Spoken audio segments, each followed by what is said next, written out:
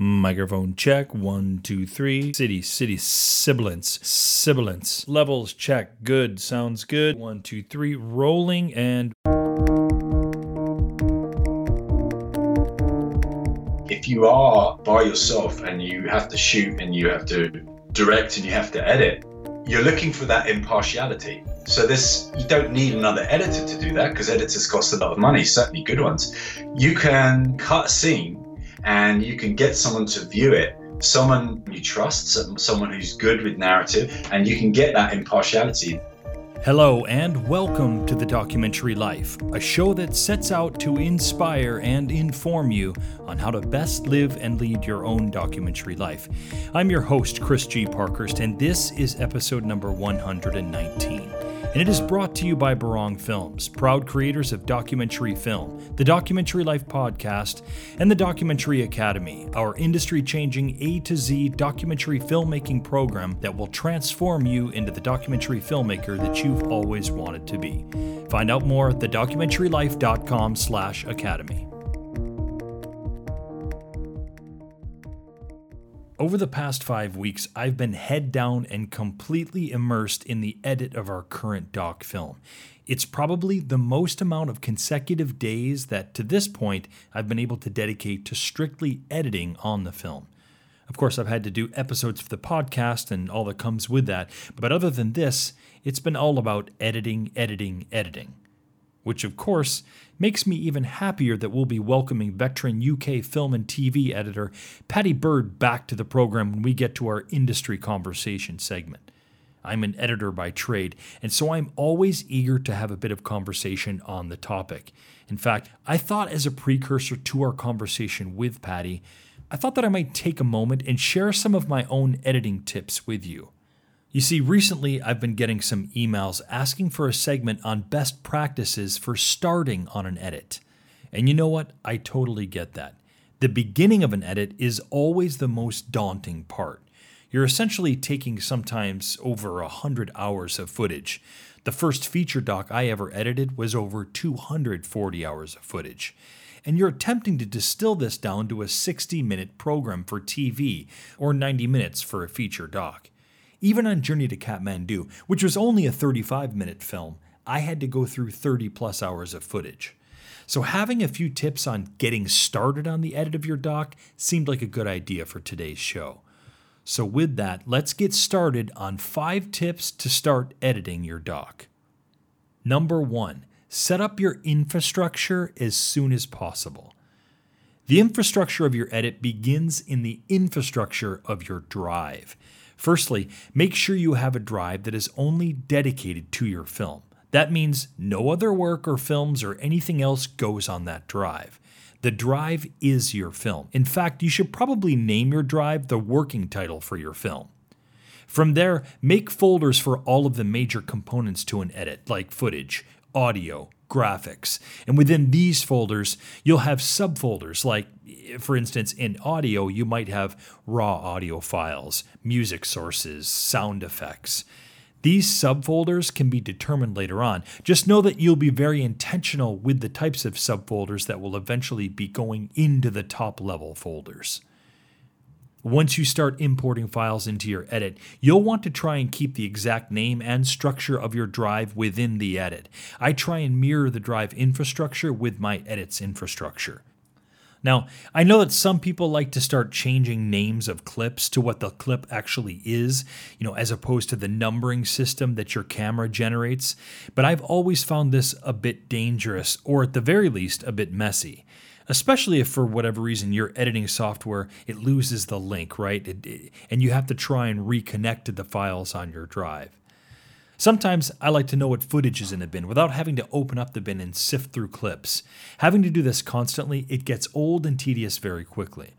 So because I always order my footage on my drive in folders with dates, I'll do the same in my edit, but then I'll also add a few words that best describe, what's in those folders, what I shot that day. That way, I can instantly know exactly what footage in the edit corresponds with footage on my drive, but I can also know roughly what I shot that day.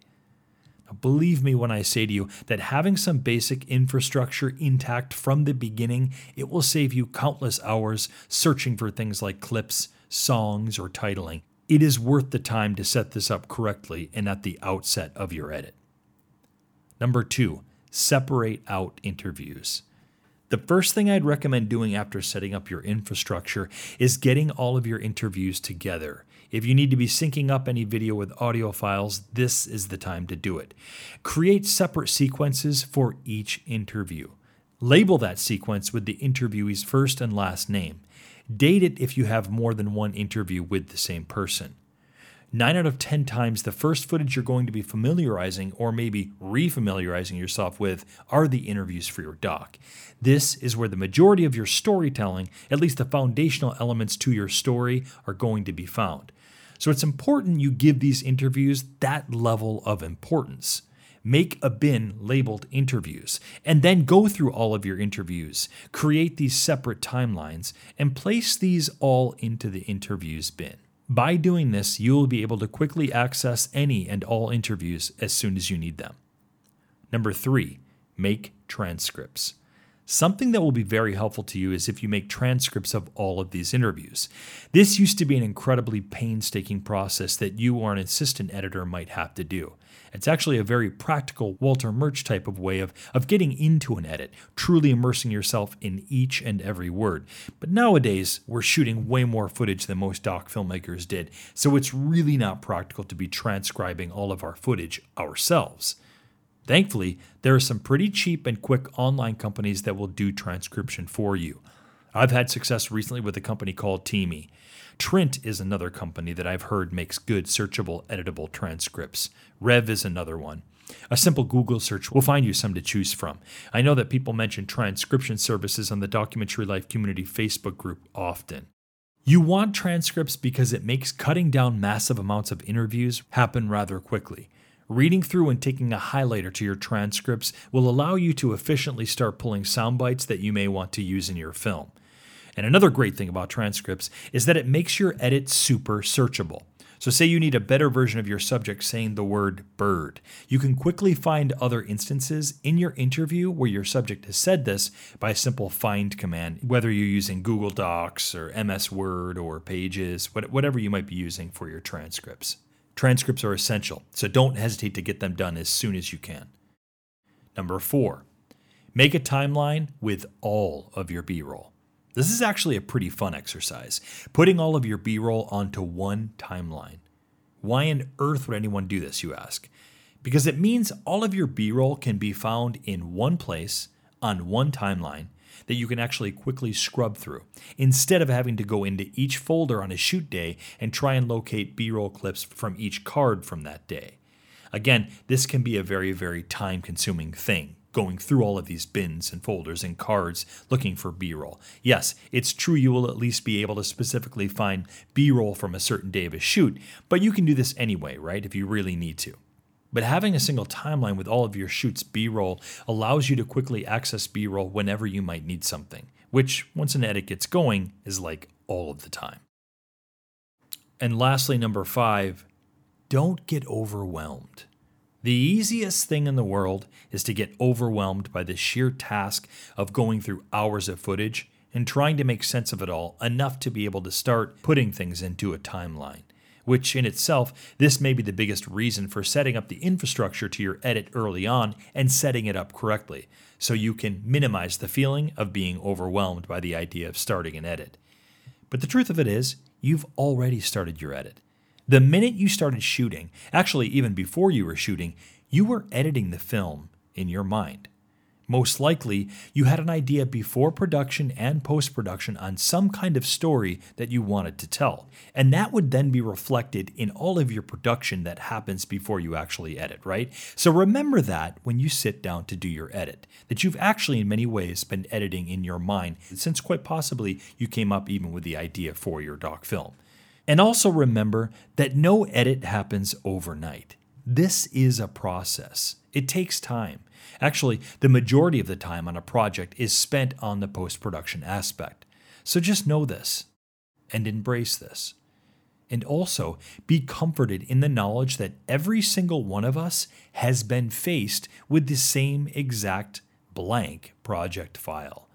And that blank project file will quickly be filled up with all sorts of bins and clips and sequences, hopefully in a decent infrastructure, mind you, and eventually that one day it will contain a whole cut of your documentary film. It's true. I do not lie about this, Doc Lifer. I hope that these 5 tips to start editing your doc were helpful.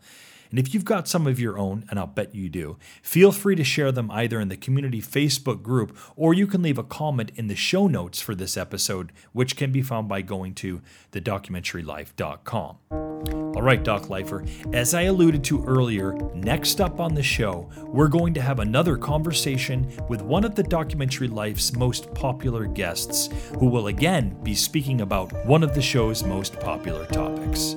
My conversation with editing extraordinaire Paddy Bird is coming up next, here on The Documentary Life.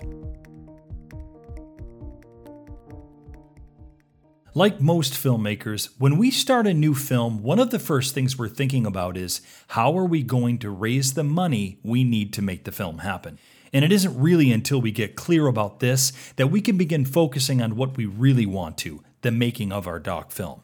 We're sure you know this feeling very well yourself. One of the ways that we've found to raise significant funds over the last handful of years has been to run strategic and effective crowdfunding campaigns, effective to the tune of $32,000 raised, the building of a connected and engaged audience, and obtaining many other items of information, resources, and contacts previously unknown to us. The advantages have been huge for us in every campaign we've run. Are you thinking of raising money for your doc via a crowdfunding campaign? If so, we can definitely help you make it a success. We can help you raise your funding goal, and quite possibly more, and we can also help you build that all-important audience for your doc film. Enrollment is now open for our Crowdfunding for Your Documentary program, a step-by-step breakdown of how to run a successful crowdfunding campaign using our very own detailed content calendar, email templates, social media posts, and campaign resources that we used on our own successful campaigns. In addition, we're also inviting enrollees to be part of several live coaching calls, live Q&A sessions, and a private community group so every filmmaker can ask us directly the questions they need to ensure their own successful campaigns. If this sounds like just what you've been looking for, then head straight over to thedocumentarylife.com/courses and enroll today.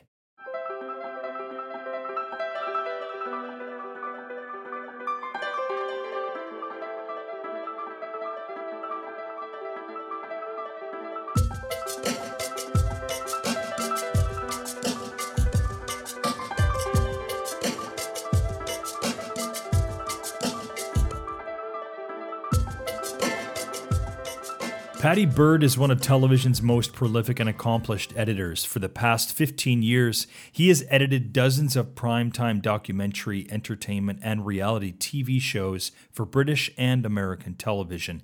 Paddy has worked on multiple seasons of many of the world's most renowned format shows, including X Factor, Big Brother, Wife Swap, and Secret Millionaire, while at the same time editing numerous high-end political, historical, and observational documentaries. He has worked for broadcasters such as the BBC, Channel 4, ITV, Discovery Channel in the US, Nat Geo, PBS, the Smithsonian Channel, ABC, and the CBC in Canada. He is a voting member of the prestigious BAFTA editing chapter and has spent many years teaching Final Cut Pro and Avid at Soho Editors, Europe's largest post-production training center. He has taught hundreds of producers, directors, cameramen, video engineers, and professional editors from production companies and broadcasters around the world. Paddy Bird has also been on the show previously in Season 1. Paddy, I think it was number 48, episode 48, about halfway through our first season. Welcome back to The Documentary Life. It's been a while since we've spoken. I'm looking forward to catching up with you.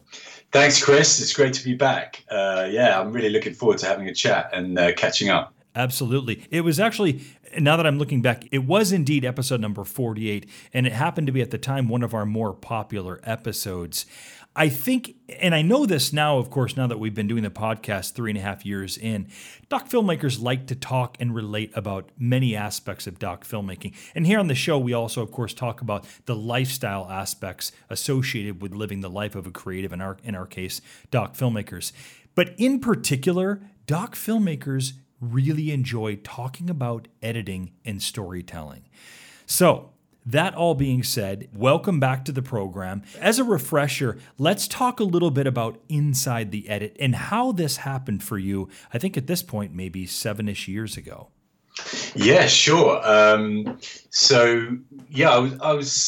was cutting for about 15, 20 years. I took some time off because I had a bit of burnout on complicated documentaries. I was having timeline dreams, which is never a good place to be in. It's like, maybe you need to stop looking at some timelines. Yeah. And then my agent said, why don't you teach some stuff? So I started teaching software, and I started looking around and going, wow, it's like no one's really teaching the craft. Yeah, right. And then I started investigating and seeing that, all the couple of hundred things that me and, all my peers and all pro editors do were kind of self-taught, which was a weird kind of situation. Yeah. So I came up with the idea of basically writing a very, very in-depth course about the craft, and knowing that, there's an absolute ocean of technical training out there. And none of it actually teaches you how to tell a story. Yeah, right. How to move an audience to tears, or how to elicit all these emotions, and how to work with difficult footage, and all these stylizational aspects of that we do every single day in edit suites, no matter what genre we're cutting, whether it's drama or doc or reality or corporates or whatever.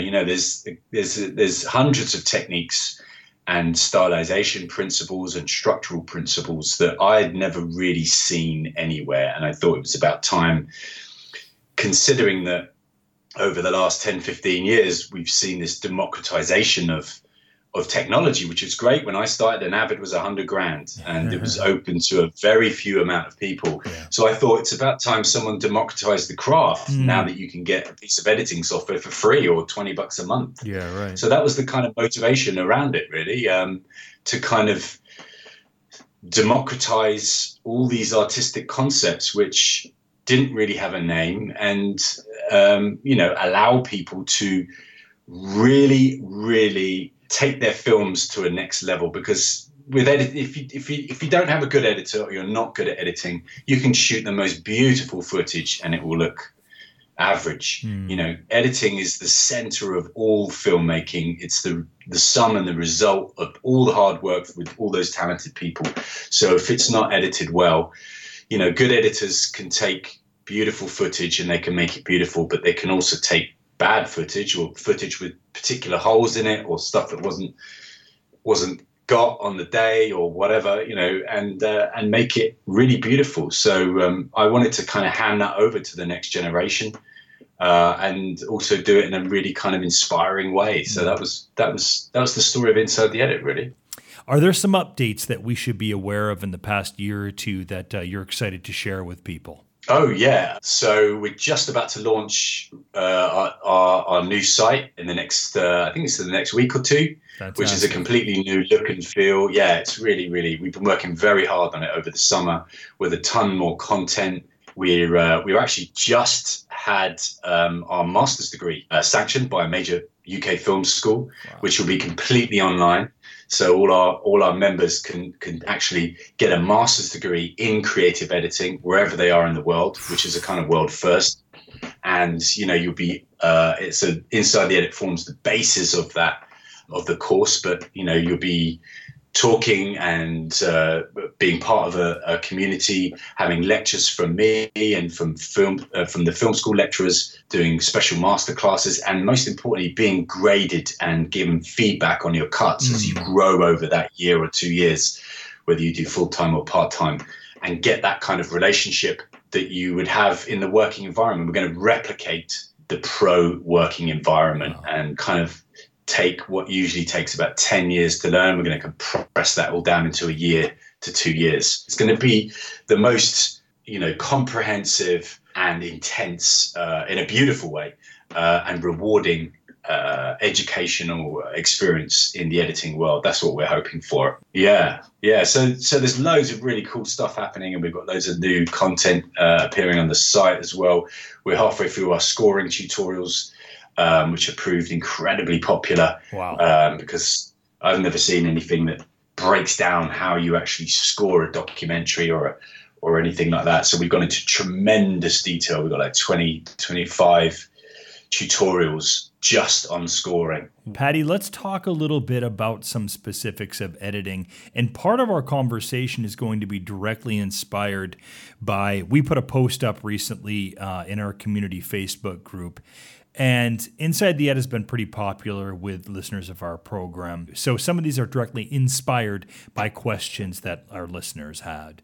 And so I guess what I'd like to start out with is let's talk a little bit, Paddy, about workflow. So we're going to talk about the very early process of maybe setting up an edit and moving forward with an edit. Let's say in this case, we'll use a documentary feature as an example. Why is workflow such a critical component to our editing? And what are some common mistakes first-time doc editors might make in their workflows? Yeah, that's a really good question.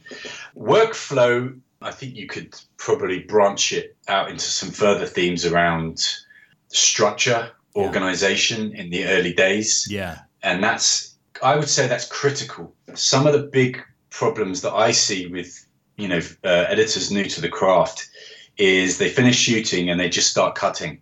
Yeah. And you have to have a kind of macro look before you approach, because you've got the complete whole, which is a film. You've got specific acts. You've got a start, you've got a middle, you've got an end. And each scene has a start and middle and an end.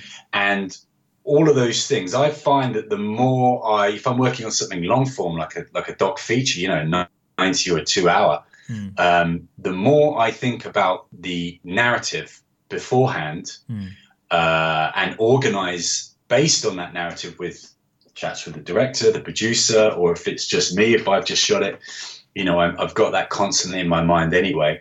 And I will start writing out intentions and narrative points throughout, because, we're designing a kind of emotional and narrative roller coaster over 30, 60, 90, 2 hours. Yeah. So I will look at what points I'm going to be eliciting certain emotions, at what points I'm going to be unpacking the story, where these stories intertwine, where the payoff is, where I set things up and I pay something off.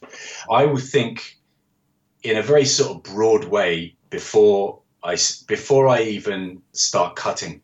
And I will let the organization of the footage reflect what's going on in the script. So I'll start bunching it together in terms of like acts. It could be themes, storylines, characters, who's going to talk about what. These are all the kind of things that I will look through for a good couple of days before I start. So all of this, as we know, changes as we start getting into it. Well, I'm going to stop you there just for one minute, Paddy, because you're referencing script here, right? And so that's going to be appropriate certainly for feature narratives. In our case, doc filmmakers don't often maybe have a script, right? Unless you're recommending, look, you need to have a paper edit. You need to have a paper cut before you start cutting. So is there a way to direct that part of the conversation or this workflow part of the conversation specifically to doc filmmakers who aren't operating with a script, we'll say? There's all kinds of docs. I mean, if you're in an op doc, then no, you wouldn't have a script. But if you're doing like a complicated science documentary that is telling a historical perspective, then you would have a script. Right. You would have more of a script outline, and you would have the director, if you're working with a director, who would have gone through and done a rough approximation of the narrative. It wouldn't be in any great detail. It wouldn't be in any kind of like fine, this follows this, follows this. It would have a rough idea about that. So there's, docs, there's tons of different sub-genres. But in terms of like, if we're doing something like an op doc and you're shooting in over a long period of time, and you're intercutting interviews with actuality and stuff like that. Yeah. I would be blocking them out. One of my favorite things I would do is when I start looking at the footage and start looking at the, even in an op doc, you got an idea of there's something where you're going to start and there's something you're going to end. You're going to tell a story. You may not be a very detailed narrative about how you're going to intertwine cleverly that story, whether it's going to have dual narratives or whatever, stuff like that. But you will have an idea about the main blocks of where the audience is going to go. You're going to say X at X point. So I tend to, what I used to do a lot actually, and I still love doing, is putting titles on the timeline. The first thing I would do after I've had these initial chats and go, right, this is the intro, this is act 1, this is act 2, this is act 3, and get a kind of visual breaking down, and then start piecing together this breaking down and workflow and ideas into a timeline of blocks, because then my mind starts to see structure in something. Now, all these blocks may change. Some of them may stick, some of them may expand, some of them may get deleted. But essentially, what I'm preparing my mind for is the idea that I'm taking myself first, because as an editor, I'm the first audience, on a journey. And these are the main component parts of what's going to happen. But as you say, it could all end. There may not be a script, but I do know the rough approximation of what's going to happen. And once I've got that on the timeline, what I can then do is experiment with different ways to tell the story. So maybe this is not a linear story. Maybe this is a split narrative, and I take two particular things and I start intercutting them and looking for jump-off points between each narrative. So it's like, I think Napoleon or someone said it first, or he was talking about war, but he said, to have a battle plan is a complete waste of time, but if you don't have one, you're screwed. Right. So it's like that kind of thing, like just have the plan, even if the plan gets completely thrown in the bin, because you don't know what you haven't got. So until you know what is not working, you kind of don't know what's gonna work. What exactly needs to be covered in conversations with the decision makers, maybe before you start on an edit? I mean, the initial conversations I would have with any doc director would be around, first of all, they'll tell me the story. So it would be the elevator pitch. Hey, there's this thing that happened and it's so amazing because of X, Y, Z, and it would be really exciting. And this is the journey we're going to take on. And so I'll go, okay, that sounds interesting. My general thing in documentaries was if I don't know the subject, then I'm intrigued. I'm like, wow, I want to know about this. Yeah, right. And that's what documentaries are so great for. It's like doing a degree in a subject you know nothing about. Yes, that's right. And it's a beautiful, beautiful way to learn as well as to create art. Yeah. But the initial conversations when you've taken the job and you're actually in the edit suite, those first couple of hours on the Monday morning is usually around, okay, so, right, this is how much footage we've got. We've done this. Yeah. What do you have? Who are the main characters? What points? So we read through the script together, if there was a script, if it's not based on, if it's like an op doc or something like that. What are the good points? Where are we leading up to? Where are we going to start? Where do we want the emotions to the emotional mindset of the audience throughout the kind of film? It's these initial kind of tweaks and investigations as to where the power points are, where the kind of emotional points are, where you may have condensments in the story. So you could be telling one scene, may be telling the story about something, and it could happen in near real time. But the next scene could be a compression of 8 years of history. Right. And how are you going to tell that? Yeah. So, you can tell that in a couple of lines of voiceover and some music and some archive or something like that, if it was that kind of doc. Or you could do it in another way, which was, I'm going to show it in a character can tell the story in a condensement of sync that we put down to 90 seconds or so that's a kind of low to medium level of investigation, but it all comes down to one sheer point, which is the director's been sitting on this or with this, the showrunner, director, whatever you want to call them, wherever you are in the world, they've been sitting on this for months. They've probably, may have read a load of books or done a load of interviews with the characters, kind of filming, and then they've gone through the production process, and then they've come and they've confident they've got everything. And this may take years as well. Like, you know, some docs take many years to film.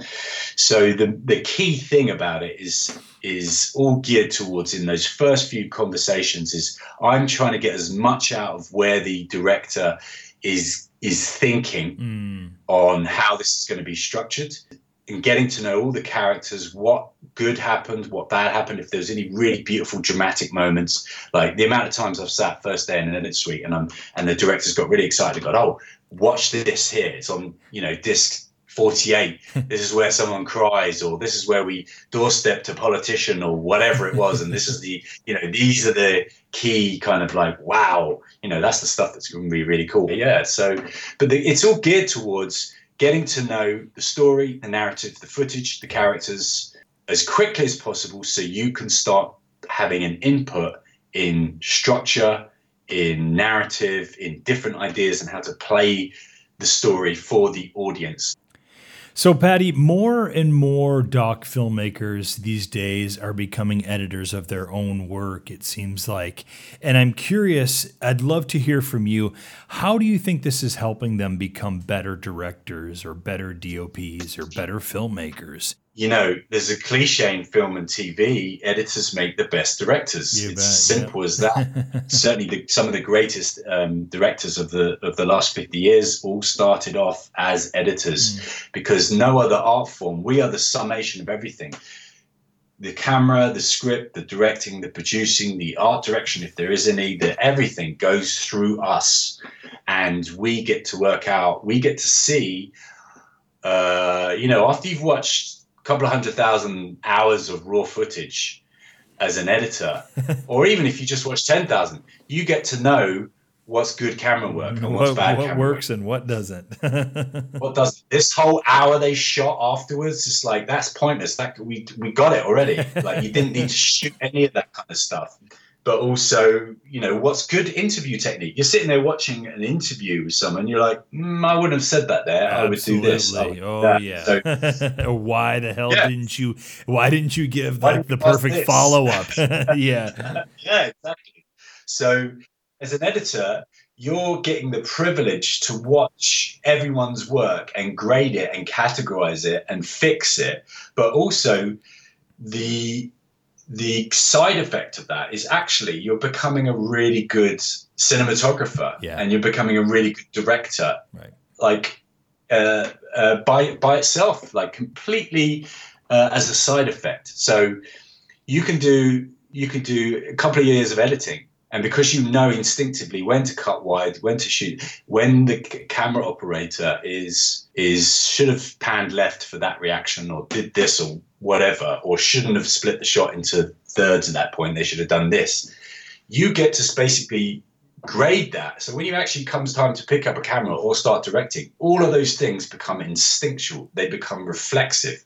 So I would go so far as to say, you know, if you really want a revolution in film education, you don't go and study directing. You don't go and study cinematography unless you want to become a high-end like film cinematographer. Sure. If you want to be a doc maker, you study editing first.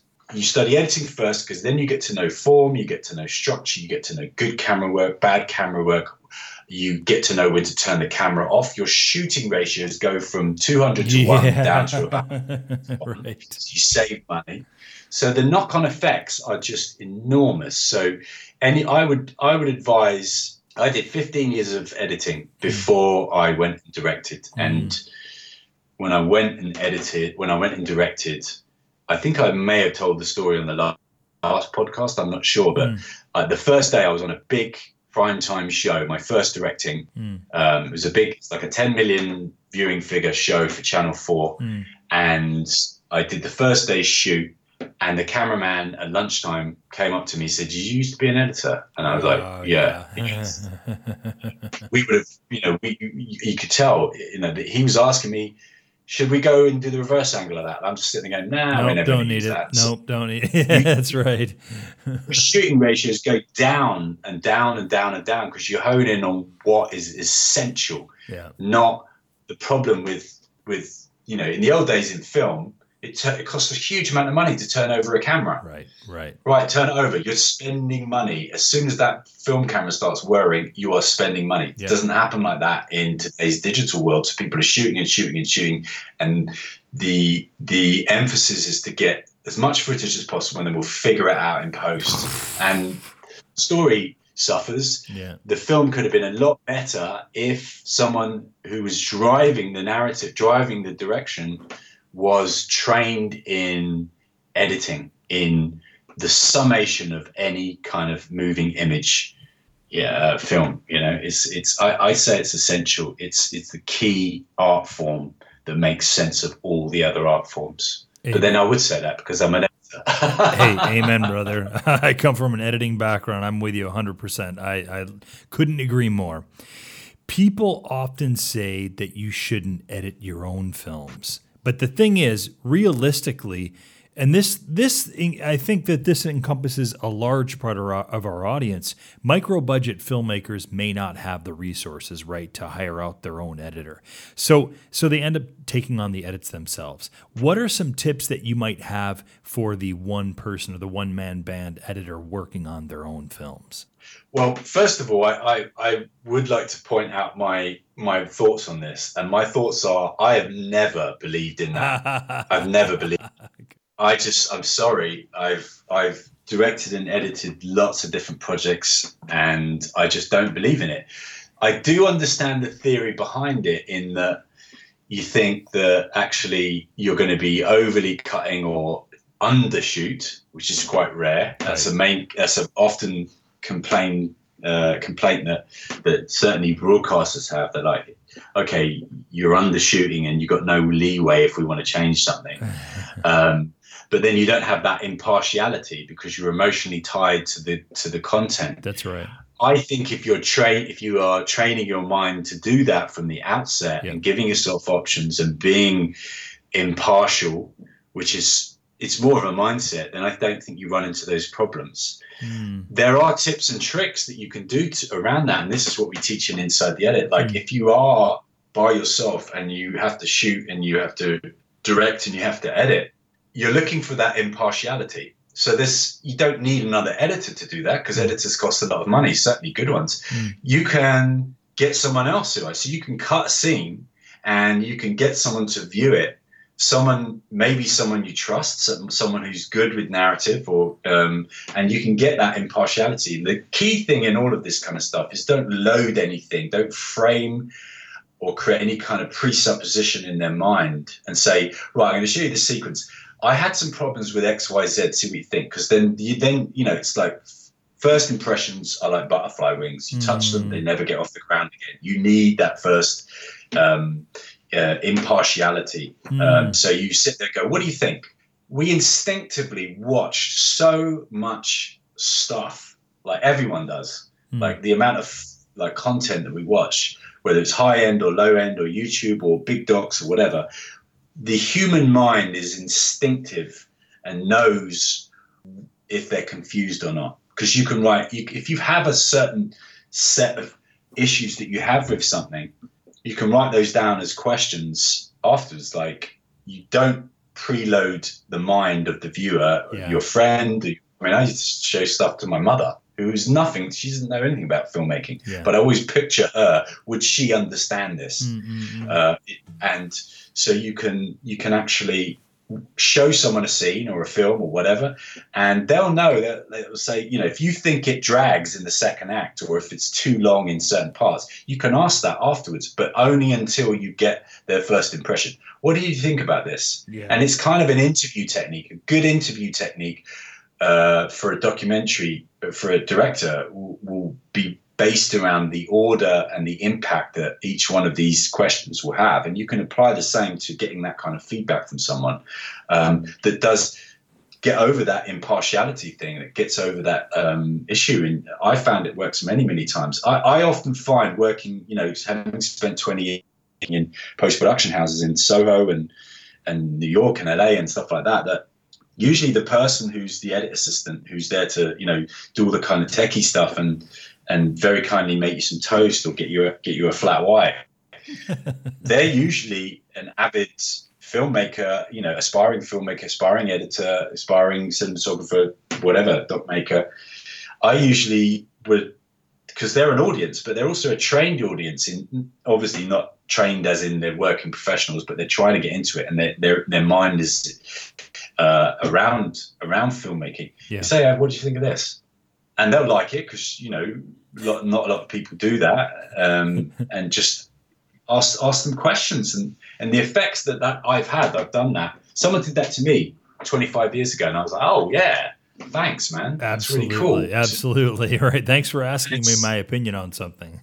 Yeah, because they're, you treat them as equals and professional, aspiring filmmakers. And what did you think? What did you think this? And they may give you some candid answers. They may get a bit nervous and go, oh, well, I thought it was great. Yes. So, it's not, I don't want it to be great. I want you to tell me what's wrong with it. Yeah. So yeah, there is that thing that to get out of jail. But, I've always edited my own footage. I don't see it as a problem. I have a kind of mindset whenever I stop working on a scene and then go back to the first frame and press play, I kind of reset my mind and pretend it's not me watching it. Yeah. And I pretend it's my mum or someone who's not trained in film, and we go, what are they going to think? And something vicariously happens to you. We all know this. Like, you watch the film 25 times. When, like, I remember, when I first started dating someone, and you've watched all these films for years. I couldn't believe this lovely girl I was dating hadn't seen Godfather 2. Right. And I'm like, wow, that's like a crime. What do you mean you haven't seen The Conversation? Exactly, yeah. So then you watch it again with them, or you watch one of your own films, and something happens to the human mind when you vicariously watch it again through another person's eyes. You get more critical about. I've watched and cut something many times and gone, yeah, this is perfect. And then I've shown it to someone, and then that little ultra critical thing goes. And I'm watching it, and I'm watching their reactions. I'm looking at their reflection in the monitor. I'm not watching them, but I'm pretending I'm watching them. And I can see that they're tapping their fingers. I'm watching their body language. They may they may sigh heavily at a certain point. And I go, yeah, this is that scene there in the middle. That doesn't need to be there. It's too much. So there's loads of little tricks you can do. Well, I wouldn't call them tricks, but principles and concepts you can apply for if you're in a situation where you just can't afford an editor, or you're all by yourself and you're doing something. It's not as dark as everyone says. Like, you can never edit your own footage. Right. That's We've been speaking rather candidly, I might say, with Paddy Bird of Inside the Edit. Paddy, how can we learn more about Inside the Edit? Yeah, you can go just look us up on the net, insidetheedit.com. We've got a load of promo videos and tutorials, and it's a very clear mapped out course on the site about what you're gonna learn, the skills and techniques, and where you're going to be as a filmmaker after you finish the course, after you've engaged with Inside the Edit and started practicing all these principles. We've wanted to make it as simple as possible. It's a complex art form, so we make it incredibly simple. You download the footage, you download the music, you watch a tutorial, you take a creative task, and you practice it with the footage, or you can practice it with your own footage, and you will very quickly see the massive impact that it will have on your visual storytelling abilities by going through the course. But you can just, what we've done is you can go to Inside the Edit and just check out. You can sign up for free and get a bunch of tutorials for free, the first 2 chapters, which is about 10 tutorials, and just see if it works for you, if it makes sense to you, if you like it, and you can have a free trial, and if it works, you can carry on with the course. So we've tried to make it as easy as possible. Just go to insidetheedit.com and sign up for free, and start going on that that beautiful creative journey. I truly can say that I've never seen anything like what you guys are doing with Inside the Edit, and having, editing, an editor of my own documentaries, and editing was my freelancing bread and butter for many years. I truly have an appreciation for so much of what we've talked about, certainly in today's conversation, going back to, our prior episode and anything that I've seen from Inside the Edit. And this also, I should say that we've heard from a number of people who went on and signed up for Inside the Edit, and they had nothing but good things to say about it as well. So I truly can't speak highly enough for all of the efforts that you've put into this, and how much it continues to grow today. And of course, we're going to have we'll have appropriate links for Inside the Edit, certainly up in the show notes for today's episode. So Paddy, again, a tremendous conversation loaded with all kinds of great post-production insight. You speak very openly and candidly about editing and storytelling, and you speak in a language that so many of our doc filmmakers can really, really relate to. I've said it before, I'll say it again. I love what you're doing with Inside the Edit. We'd love to have you back on the program again in the future. Thanks again for coming on to the Documentary Life, Paddy. Great conversation. Fantastic. Many thanks, Chris. I really appreciate the invite. It's been great chatting with you. A quick reminder that if you're interested in running a crowdfund campaign for your doc film, we've got everything that you will need to make it a successful campaign in our new crowdfunding for your documentary film program. Just head on over to thedocumentarylife.com/courses. See you next time, Doc Lifer.